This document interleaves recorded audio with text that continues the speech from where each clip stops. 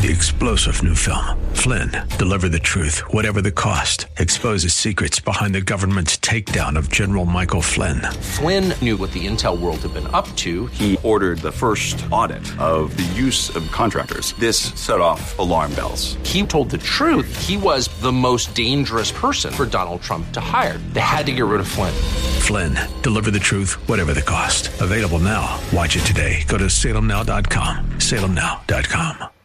The following is a conversation between Christina Lewis, founder and president of All Star Code, and Denver Frederick, host of The Business of Giving, on AM 970 The Answer, WNYM in New York City. My next guest has the uncanny ability to look around the corner and see issues before they become widely disseminated in the press and discussed by the public.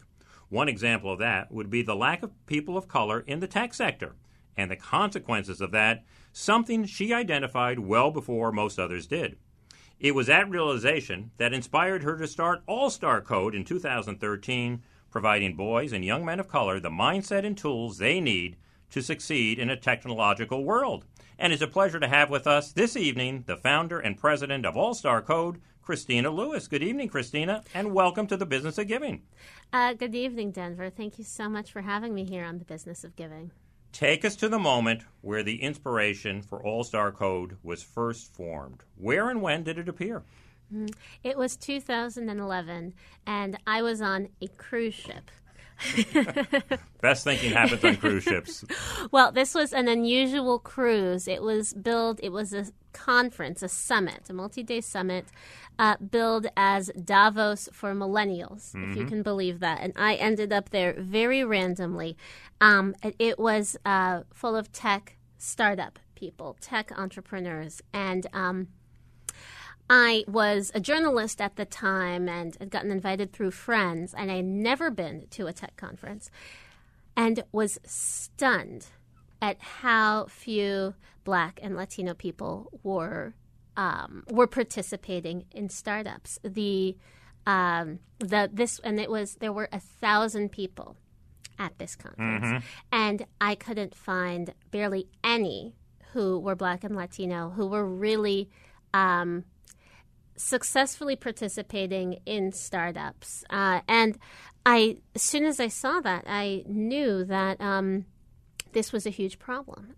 As I'd been a reporter at the Wall Street Journal covering various industries, including real estate.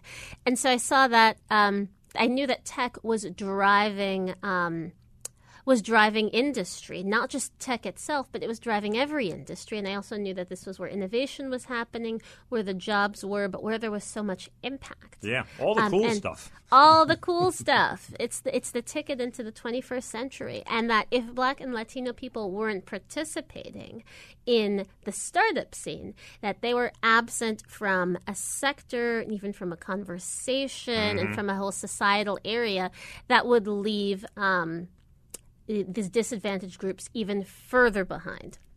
Oh, and that is the challenge of innovation, that the people who benefit most from innovation are often the most affluent, the people who are most positioned, who are already ahead of the curve. They are able to catch the wave and get even more ahead of the curve. So that was the moment. That was the genesis. That was the genesis of realizing that this was a problem. Well, taking this off the cruise ship and looking at it from a macro point of view, give us a snapshot of the representation of Blacks and Latinos in the tech sector today. So only 1% of VC-backed startups have a Black or Latino on the founding team. Wow. And many companies will probably be only 9% Black and Latino, many technology companies. Now, if you were to look at engineering or computer science, I'll give you another statistic at the number of engineers, say at a major company. That number who are Black and Latino is far lower, far below their representation in the population. Let's take a statistic about computer science focused on boys, young men of color, which is the focus of All Star Code. Only 4,000 Black and Latino boys passed the AP Computer Science exam last year in the entire country. So that's in 2018. Of that, only 600 roughly were Black boys. In the entire country in 2018, only 600 black boys took and passed the AP Computer Science A exam. Now, that exam is essentially, that's the number of boys who are at least involved enough in computer science to have done it in high school. And unfortunately, that matches really closely to who ends up in engineering. And that's not to say that you can't learn it in college. And absolutely, there are many paths into it. But 600 is such a tiny number. It's a pretty good indicator. It is. It's a good indicator on on the millions of Black and Latino students who are in this country. So you started All-Star Code back in 2013. Mm-hmm. What exactly is the program, and what do these young men go through? Well, All-Star Code was founded to increase the pipeline of Blacks and Latinos who are majoring in computer science in college and getting jobs in tech. But we do that by focusing on boys of color starting in high school. That's because there were already a number of programs helping girls who succeed code. in STEM, including Girls Who Code, and I know the founder quite well. And so that's our lens. With that, we recruit interested students who are in high school, who are at least interested in the concept of computer science, but then we expose them to coding, and also to the industry. And we do that through a 6-week summer intensive, but as well as year-round lighter touch engagement events. Now, our program, what we do and why we're successful is that we don't just think about how to code and getting good at coding. We think about the whole suite of holistic skills that students will need if they want to study computer science in college or get a job in tech. That includes presentation, knowing how to communicate and speak to people, networking, but knowing how to develop a relationship and introduce yourself. It includes understanding how these companies work and what the different roles are and career pathways.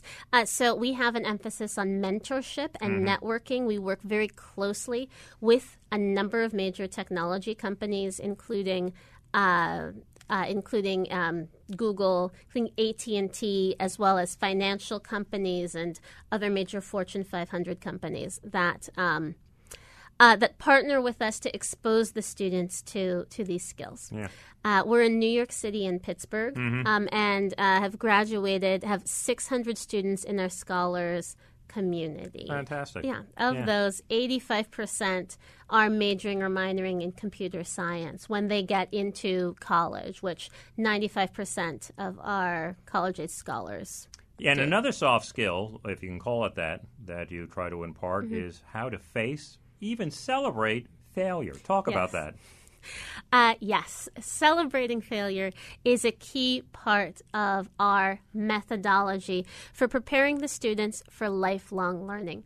And I should have said, the single greatest skill that anyone can have to thrive in the 21st century is the ability to continue learning on your own, taking charge of your own learning, because coding itself, programming, might end up being automated by robots. You can't count on one skill to succeed in, for the entirety of your 30, 40, even 50-year career today. So we do that by teaching the students this concept of celebrating failure. Now, people, but our boys, perhaps in particular, they hate making mistakes. In fact, many of them, and many people in general have been taught that they can't make mistakes. That the second they make a mistake or that they show any weakness, they'll be attacked. Yeah. And the problem is that computer science is incredibly difficult. And you will make mistakes. Oh, I would think so. I know very little about coding, but if you don't want to fail, don't go into coding. That's you true. can fail all day long. Yes, exactly. And that makes, and that's part of it. A joke we say is, my program doesn't work, and I have no idea why. My program works, and I still have no idea why. And the importance is continuing to work at it. What's often called a growth mindset. Yeah. So by teaching the students that actually, if you're making a mistake, it means that you're trying to do something difficult. Actually, that's something that you should celebrate. No. And so stick with it. And each time you fail, that means that you're doing something really hard, which means you're in a position to learn. Right.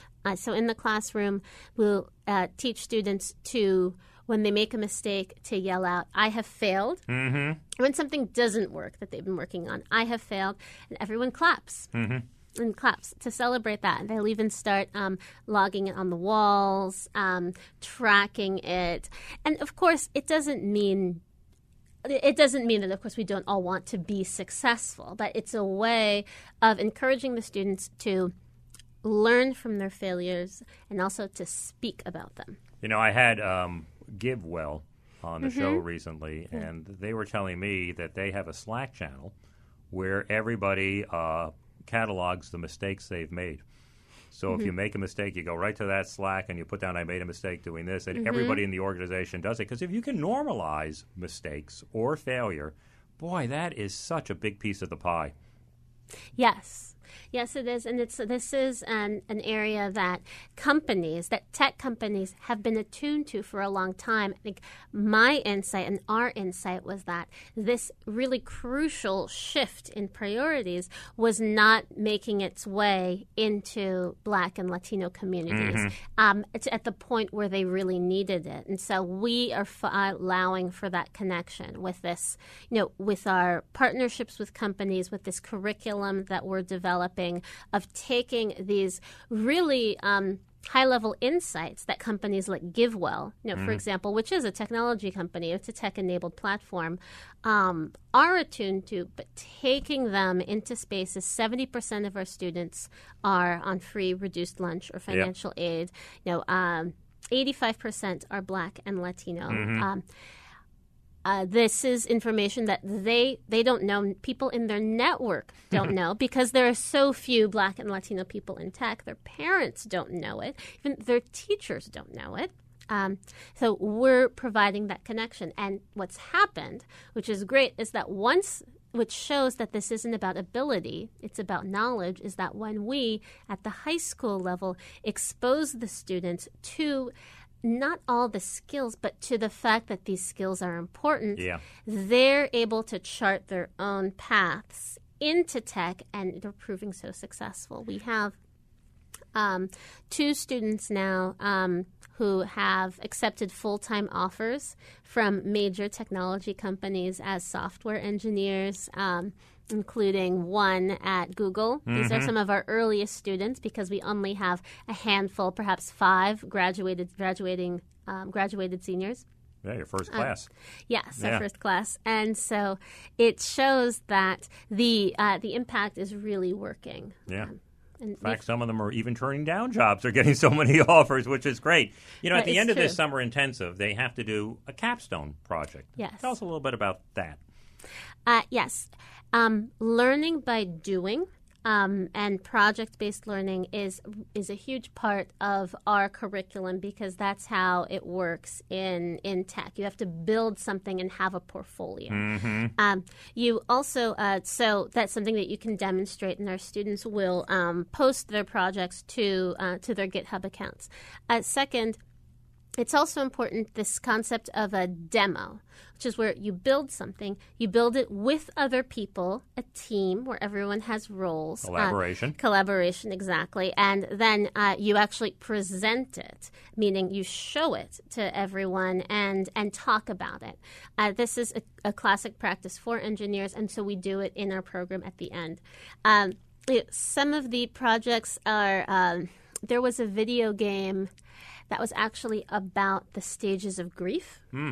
Many of our students being from like having a high poverty concentration, also experienced many adverse health challenges. We've had 2 students actually already pass away. One from a long-term illness, and one, unfortunately, from gun violence. Wow. But so these issues are much more prevalent. So that is one. That's one final project that we had. We've also had translators, news apps, a lovely Twitter app that was a Twitter sort of API app that was about cleaning up garbage in your community. An app called Hell that was about forming an instant study group when you're in the library, working on your, doing things within your social network. A number of sneaker shopping platforms. Mm-hmm. I'll be honest, this Kicks thing, Kicks on Fire, it's huge. You're over my head now. Oh, yes. Oh, streetwear. Streetwear is But, some of these things you're talking about, too, selling. are real-life things. Yes. As people said, sometimes in Silicon Valley, it's how to order a pizza with one click instead of two. Mm-hmm. This is grief, and this is study groups, and these are things that they're experiencing, so the apps really have so much more resonance and meaning than some of the junk that we get. They do, and the impact on our society and civilization of having a more diverse group of people with this superpower of being able to start and build new technologies will be good for everyone. Yes, it will. Yeah. Because the people who've had these problems are the best positioned to be able to solve them. They're closest to the solution. Exactly, but wealth inequality is bad for everyone. The lack of strong software in government, in schools, in education, in poverty alleviation. These things are challenges for everyone.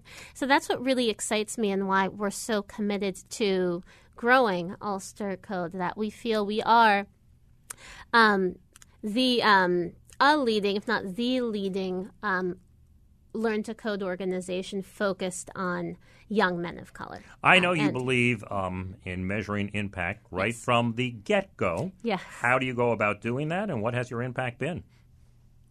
How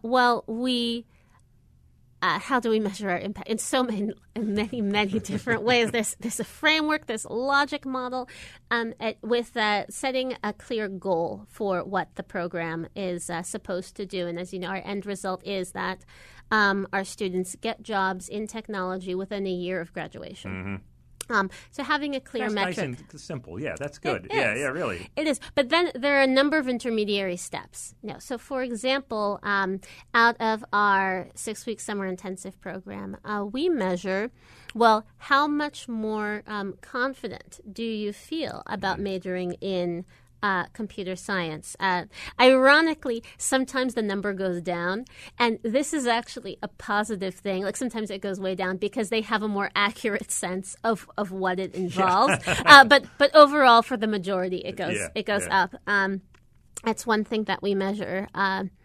In most recent years, I believe around 70% of our students report deciding to work harder in school because they've done our summer programs. Mm-hmm. These are some of the things that are evidence of our impact. But broadly speaking, our students are persisting in four-year colleges and in computer science at a much higher rate than typical Black and Latino boys of their income background. That's what we hope. That's what we look at. Speaking of celebrating failure, you've addressed one of your failures as a founder, and that was maybe not paying as much attention to branding as you wished you had. Talk a little bit about that. Tell me what you're doing to brand the organization now. We are.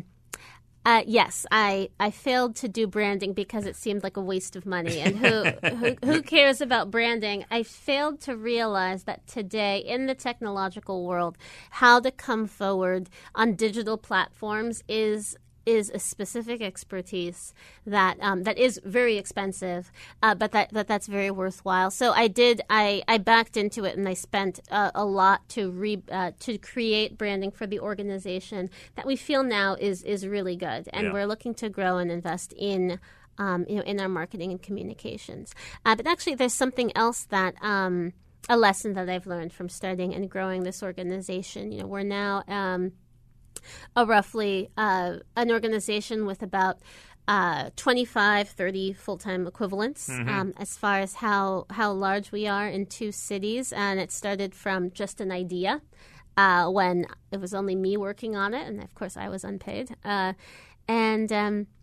It's the importance of talent and people, and culture and hiring, and how to really build an organization, but with people. And that's something that I definitely had to learn, and still learning as a leader. Yeah. Share some thoughts on that. I mean, there's nothing more important than a corporate culture. And having a magnet that attracts people and then retains people. What have been some of the things you've done at All Star Code to make it that irresistible workplace? Well, one thing that we've always had from the get-go is a very clear mission and vision for what we're doing. And from the beginning, I felt so lucky to have attracted amazing people. And I think that's why, in a way, it also became a weakness, because I was always able to attract great people. Even from my first job descriptions, I was amazed that they wanted to come work for me.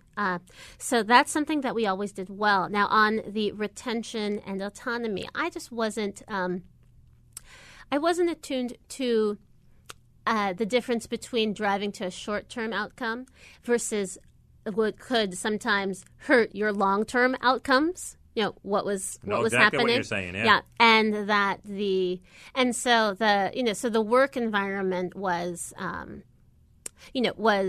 was more chaotic, and it made people less productive, and and not as fun a place to work. Yeah. But I will say that still from the beginning, the corporate culture of All Star Code has always had, a really high degree of talent, has also a really high level of professionalism, of mission alignment. I'm so proud that everyone in our organization really cares about what they're doing, and feels that their work is contributing, because it is. We are a startup. Everyone is at capacity. In feeling aligned to the impact of their work, which is vital for nonprofits. Yeah. We do have some, as we've evolved and grown and matured, we've articulated some elements of our corporate culture.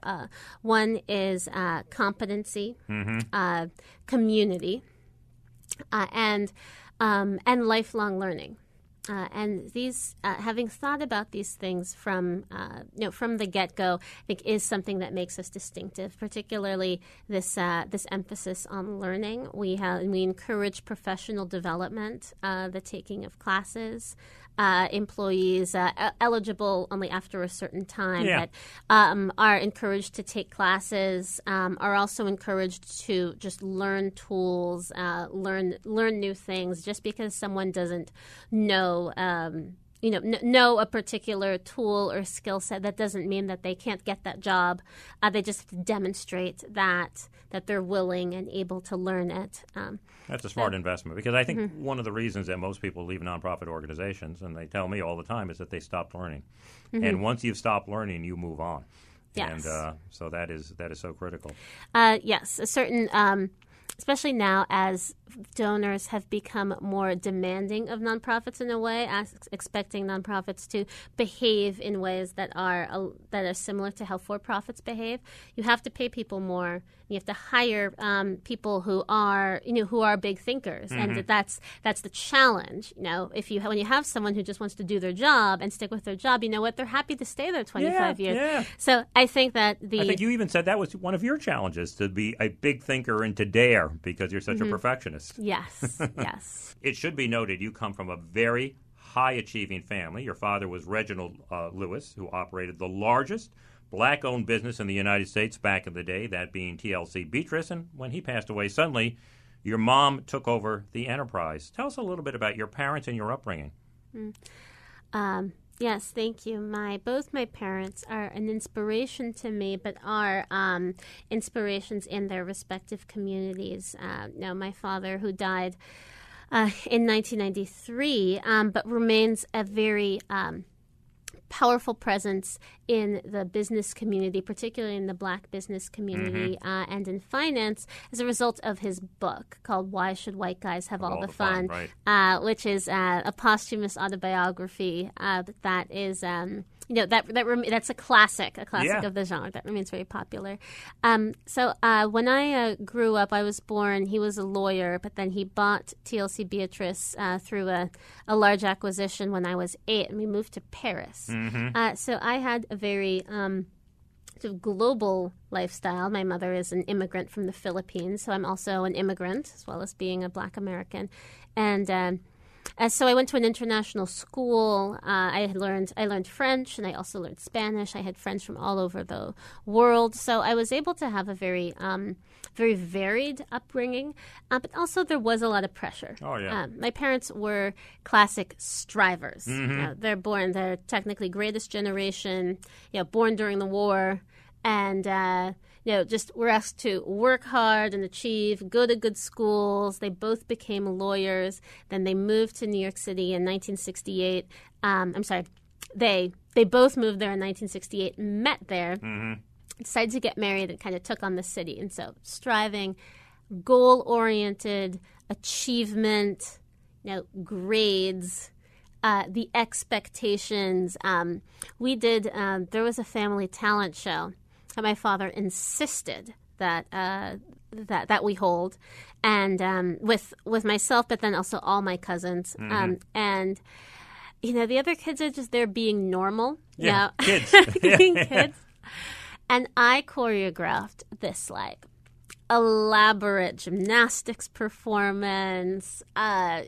It's choreographed to the music where my mother is playing. I took these things very seriously because that's how I was raised. So it's a lot of pressure as well. Yeah. Well, when your dad hires you as a stockbroker at 7, yes. and you're visiting factories in Thailand and writing reports, yes. and you're about maybe a year or two older, that's yes. kind of a challenging household. Some really good things come from it, but also there's other things too. As you said, yes. you're a recovering striver. Yes, yes, I am. I'm a recovering striver from that. From some of that pressure, because the problem with you're so focused on just achievement and goals is, one, you sometimes may not develop self-awareness and time for self-exploration and really understanding what you're good at, because you have to go and do some experimentation. And so it leads to a fear of failure, which leads you to not take risks, which leads you to to just a host of being stuck or not having pursued your passions, becoming unhappy, and also can cause you to miss out on opportunities because they're because they sort of seem too weird to you, but in fact would be great opportunities if you were willing to take a chance. Well, I find that to be so interesting, because of your fear of failure, you have celebrating failure. So you have really learned your lessons. And looking back at your dad's history, he had a helping hand to get into Harvard Law School. And probably if he were alive today at that age, the All-Star Code would be the 21st century equivalent of that helping hand that he had to get into Harvard Law School. Would that be a fair statement? That is absolutely true. I do see my father, the model for All-Star Code was inspired by my dad's life and story. He was essentially the Jackie Robinson of Wall Street and of business in the 80s and 90s, the first African-American to really to break into the white boys club of Wall Street and business and leveraged buyouts, masters of the universe, etc. He wanted some of the fun. He did, exactly, because that's where the action was. That's where the action was. And his start was through becoming a lawyer. He became a corporate lawyer and was one of the first African Americans from a black college, because he grew up in segregation in Baltimore, to go to Harvard Law School, which recruited him through a special program designed for African Americans. And this was back in the 60s. And as I looked around, to go back to 2011, as I looked around at that conference, what immediately occurred to me was, there are so few Blacks and Latinos here in this space. This is about more than just income barriers. Yes. Yeah, because even though there are more well-off black people than this. 1,000 people and virtually none. I said, this is about sort of a barrier where the gatekeepers themselves aren't recruiting well. And I've seen this before, but it's happened in the law and on Wall Street. Could I take a look at this and say, help create an environment that opens up access. But this time, instead of for the law and for Wall Street, do it with computer science and tech. Well, let me close with this, Christina, and what you just said, I think, leads to the final question. And it could be argued that the most significant impact that you've had is helping bring race to the forefront in the tech sector and getting people at least conscious and aware of who is not there, which would certainly include boys and men of color. Are you optimistic that with this realization things will actually change, or are you concerned that they're really not going to change all that much after all? Well, Darren Walker, the president of the Ford Foundation, says the enemy is hopelessness. So, yes, I am hopeful that things can change. And in the since 2013, when I founded All Star Code, the conversation about the lack of racial diversity in tech and in engineering has gone 10x, if not 100x, because there was so little awareness before. And that's only a positive. Is it enough? No. And the numbers, as far as number of Blacks and Latinos studying computer science, persisting in it, and then also getting jobs, they haven't moved as much as we need. In fact, in some ways, because so many groups, so many people are going into computer science, the share of Blacks and Latinos in computer science in some ways is declining. I hear you. The absolute number of people go up, but the percentage goes down. Exactly. So the growth isn't even failing to keep pace with the growth from everyone else. But still, the change in at least awareness and knowing that this is a problem has been really positive.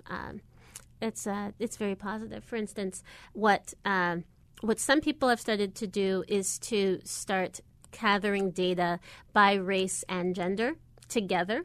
So that means that you would look at, say, women who are white and as well as men who are white, not just like lump them all together and then say like white people and Asians. And so you can compare Asian men, Asian women, black men, black women, Latino, and be able to look at these things independently as well as together. And that makes a huge difference because you could have a company that's 50% male-female and have the number of Latinos or African Americans that's proportional to the population.